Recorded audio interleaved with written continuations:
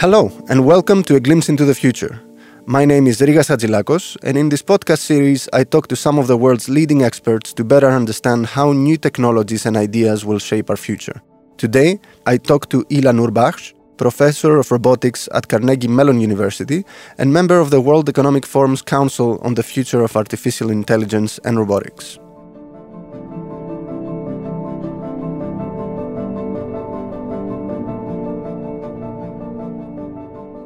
So robots have been capturing the imagination of the public for decades now. How far are we now in terms of scientific knowledge, technical capacity, in creating an intelligent robot that can interact safely with humans? Well, it's interesting. We have made a lot of progress in robotics over the many years, but a nice way to think about it is to divide up the progress we've made in terms of perception and actuation. And in fact, one of the biggest challenges that robotics has always had is the part where the computational system is connecting to the physical world. This advances more slowly than all of the computational and AI sides of robotics in general. Because mechanical engineering, chemical engineering, electrical engineering, they are not subject to the whole idea of exponential speed up like computers are. So for example, if we just look at battery technology, for many years we could make a robot that does something interesting for 5 minutes, but the battery doesn't last. And so having, for instance, an exoskeleton on somebody's legs that allows them to walk for the first time, but doing that all day long was just impossible unless you have a gasoline or diesel engine. And that was really unaffordable or impossible to imagine in terms of carbon dioxide offset. So electric and battery technology is one area where, in fact, we have made significant advances recently with lithium polymer technology, to the point where 5 or 10 minutes has become several hours. And so for the first time, the idea of robots that can balance on 2 or 4 legs and move around in society is becoming more feasible. And it's very likely in the next 5 years that that aspect of robotics, the energy efficiency problem, will in fact be more or less solved for a daytime robot. If we look at mechanism in terms of actuation, another major problem has been motors. How do we make systems like the knees and elbows of a human? You know, we have 2 amazing systems in a human body. First, we can have very powerful motors. Our elbows and our knees can lift very large amounts of weight. At the same time, they have a great deal of elasticity. They don't hurt each other, right? Your elbow, even though it can lift many, many kilograms, when you swing your arm out and hit me, you very quickly can become loose. And so you can be responsive to that and not hurt me. And for years, robots were stuck behind chain link fences in automotive industry plants, because if they hit you, they would put a hole in your head. And in fact, the first robot death where a robot killed a human was in an automotive plant where a human being accidentally stepped over the line and the robot arm hit him in the head. And there was no elasticity, there was no recognition by the robot that it was hitting a human. Today we have new kinds of motors called series elastic actuators, where they have springs essentially coupled with motors. And the spring gives it a kind of ability to conform to the pressures around it. And these have come online just in the last 5 to 10 years. It's very likely that in the next 5 to 10 years, you'll see knee joints, elbow joints, finger joints that are small, compact systems, but fast and powerful and elastic enough for us to actually imagine having them in the human sphere, acting as if they are on the human body or on a robot that behaves with us, shoulder to shoulder with us, rather than behind a piece of glass or a chain link fence. The last part is perception. We often think, well, robots have perceptual systems like cameras, so they should see the world like us with our eyes. But in fact, the problem is most of the perceptual systems that have worked very well over the years work in laboratory environments. They work in situations where the lighting conditions don't change. Our eyes are amazingly good at accommodating huge dynamic ranges in dark and bright conditions, and interpreting data that's very difficult to interpret without a brain that fills in the gaps. And it's only very recently that we managed to break a lot of the robot's eyes out of the lab and into the physical world. So again, that's one where in the next 10 to 15 years we're going to see good perception. So all in all, we're much further than we were in the past. I'd say we're still 5 to 10 years away from robots being robust enough to be out in the world with us all the time. But we're headed in that direction. And your safe guess is that in the next decade or 2 we will see something like that? I believe we will see robots in the wild in the next decade or 2. I think the most exciting kind of robots we're going to start seeing in the wild are ones that aren't uncoupled from humans, and therefore they don't need to be completely autonomous. They're the ones that are basically attached to you. And I'm thinking of robot-human synthesis systems, Android systems that have human and robot components. The most exciting one always for me is the elimination of the wheelchair. We need wheelchairs to become extinct. And this is finally becoming possible. Now, cost-wise, it's difficult right now. So cost-wise, we have to make massive strides in low-cost production of motors. But in terms of the technology underlying that, the idea of humans walking with exoskeletons and being eye-to-eye with you, being eye-level with you, even though they can't use their legs, being able to take a hike with you and walk down the street and walk down a trail in the woods, that's coming. And that's going to be a way where robotics has major impact on a huge proportion of society that is limited and impaired in their mobility. And that's not just handicapped people. That includes, of course, the elderly. Anybody subject to bone damage if they were to walk and break their hip, for example. Fascinating.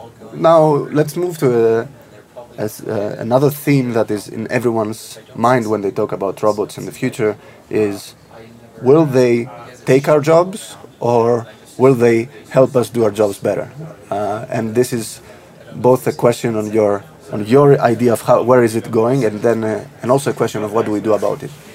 So this is a fundamental question about robots and underemployment, and what is the trend going to be? China, was it last year, built more robots than they hired human beings. And we've crossed that threshold where productivity gains throughout manufacturing industries are largely due to automation and robotics. And so, for instance, in America, the automation and manufacturing industry, manufacturing is actually gaining on GDP in America every year, and yet employment is going down every year because the specific productivity of the robots being used is increasing and the cost is going down. So fundamentally, robots are already able to do a lot of the mid-skill level jobs in the manufacturing world, such as milling and lathing, in machining. The challenge is the robots are becoming both cheaper every year and able to do more sophisticated work. So the set of jobs that the human machinist has to do is diminishing. And yet all the mid-level machinists who could possibly spend money getting trained to become a high-level machinist, you need fewer of them. So you have a collapsing marketplace. The fundamental challenge is that it's not a question of whether robots will take our jobs. The fundamental problem is flow and rate. Robots will always, every year, get better at doing what they do, and they'll get cheaper at doing what we do. So whatever the place is that they are on the curve of taking over our jobs, that place moves. It's a never-ending frontier that shifts. And that's the fundamental problem, is the very dynamic nature of the relationship, of the boundary between robots and humans. Now, how do we solve this? Fundamentally, it's about design thinking. It's about the way we decide to have values around the question of designing robots and designing the relationship between robots and humans. You can fundamentally decide that you want robots to help humans to enable safety and increase productivity. Now, that's still going to take jobs because a more productive human-robot team will mean other humans don't have to work. But you can do it that way. Alternatively, it is relatively simple for manufacturing industries, for instance, to decide to redesign their factories, spend significant capital equipment to enable robots that are lower cost to completely replace humans, to basically program humans out of the new capital structure of the infrastructure. The fundamental challenge with that is that you're shifting labor income to capital income. You're basically having companies choose capital as a place of wealth rather than labor. And when you do that, you actually exacerbate another problem, which is inequality in wealth. So really the fundamental question becomes, is the way in which we're going to incorporate robots in factories, in machining operations, for instance, one in which will exacerbate the wealth disparity because we'll have a flow from labor to capital? Or are we willing to accept a lower level of productivity increase and have the robots help the humans in such a way that humans still have some dignity and some jobs? And that's a business decision. You don't actually have to maximize profit in a company. You can decide to have enough profit. And so you still face a fundamental business decision about how many humans you're going to have on staff. Is there a role or a responsibility of those that are developing this kind of technologies? Absolutely, there is a responsibility for the developers. One of the challenges that I see all the time, and I hear it in meetings and conferences here at Davos and elsewhere, is that people like to say technology is neutral. Technology is just a tool. It's how people use it that induces value. And I actually think this is complete nonsense. Technology is not neutral because we as technologists, when we design technology, have massive impact on the downstream implications of how technology is used. If I design a robot and I design it in such a way that it does autonomous driving completely, and it's a robot that has no steering wheel on board, then I've designed a piece of autonomous driving software that's whole purpose is to replace a human driver. Alternatively, and you can look at, for instance, Mercedes-Benz for this, if I design a robotic car where there's still a steering wheel, but if the human falls asleep, it actually takes control of the wheel. Or if the crash is guaranteed to happen, it pushes on the brake, even if the human doesn't push on the brake. Then you're in a situation where you have decreased mortality in accidents, but you have not disempowered humans from the act of driving. And fundamentally, this is the question we face. Will the engineers use good human-computer interaction techniques to design robots that are shoulder to shoulder with humans but empower humans? Or will the engineers explicitly design robots that replace human functionality? Is this a trend in the academic society, in the research society? Is there a significant vein of technologists and researchers that are supporting this argument that we need to be much more driven of our technological development, driven by the effects that we assume that they're going to have? Unfortunately, it is not a trend, and it's a kind of a bad trend right now. There's two interesting dynamics going on right now. One, people are talking about ethics and robotics, but the way most engineers and technologists talk about it is, let's inject ethical decision-making into the robot. So they talk about the ways in which a robot can use ethics to decide, for instance, if we're going to crash, should I kill the child on the right or the older lady on the left? So ethics has become wrapped up in AI decision-making within the computational system of the robot rather than the metacognitive question of the ethics of the engineer, teaching engineers how to use ethical thinking to design. And this is a shame. A second interesting trend that goes with this is quite fascinating. Because humans are really good at understanding the cues of other humans, the gestures, the facial expressions, the emotional affect of humans, roboticists who study human-robot interaction are more and more every year taking advantage of that by hijacking the cues humans provide and having their robots provide the same cues. So the robots can say things like, I'm very sad that you're not talking to me, or I'm very hungry, would you plug me in, please? And the challenge that we face here is that we're using essentially fiction. We're pretending that robots have emotion, we're pretending that they have affect, because it makes their ability to manipulate humans and cause humans to do what they wish more effective, more productive. It's kind of like imagining fake news on the internet as a means for causing you to click on an ad and generate revenue. By the same token, having a robot shed a tear will cause you to pay more attention to it, and then you might click on the ad and buy the thing the robot is selling. So this is a real challenge, because it is true that we can more effectively manipulate humans by making robots more human-like. But if we do that by giving those robots simulated aspects of humanity, then we will start inducing agency upon the robots.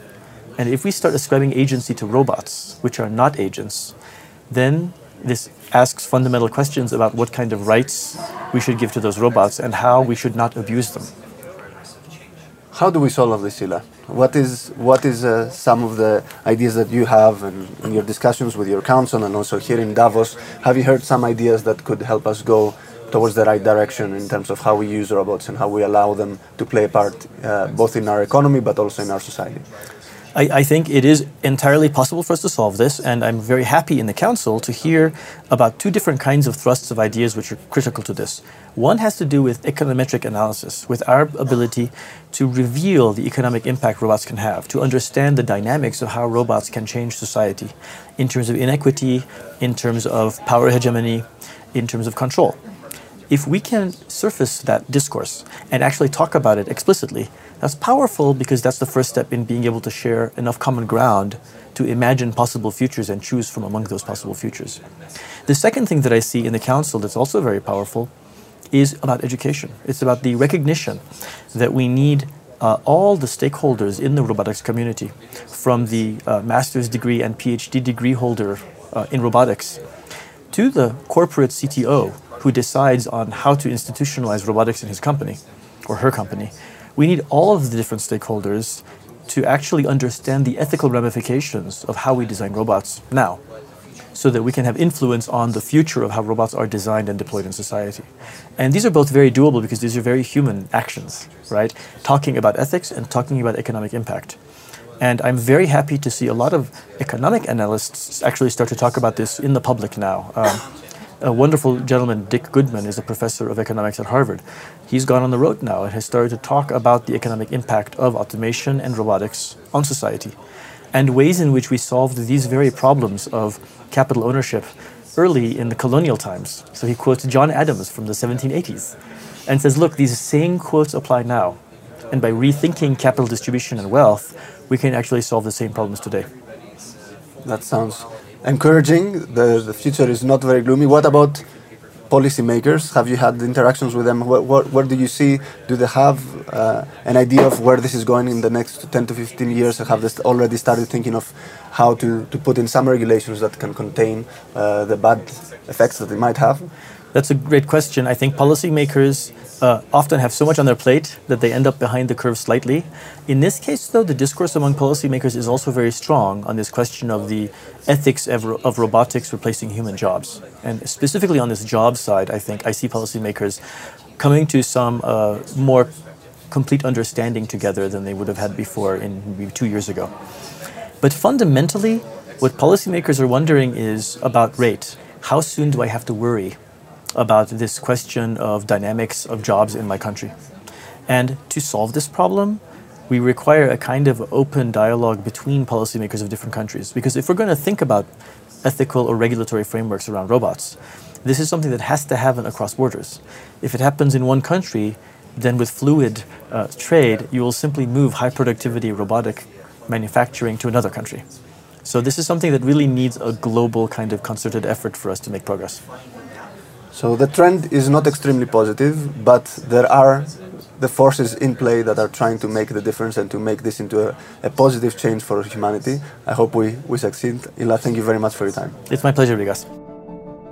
That was Ila Nurbaksh, Professor of Robotics at Carnegie Mellon University. My name is Rigas Hadjilakos, and that was all from this episode of A Glimpse into the Future.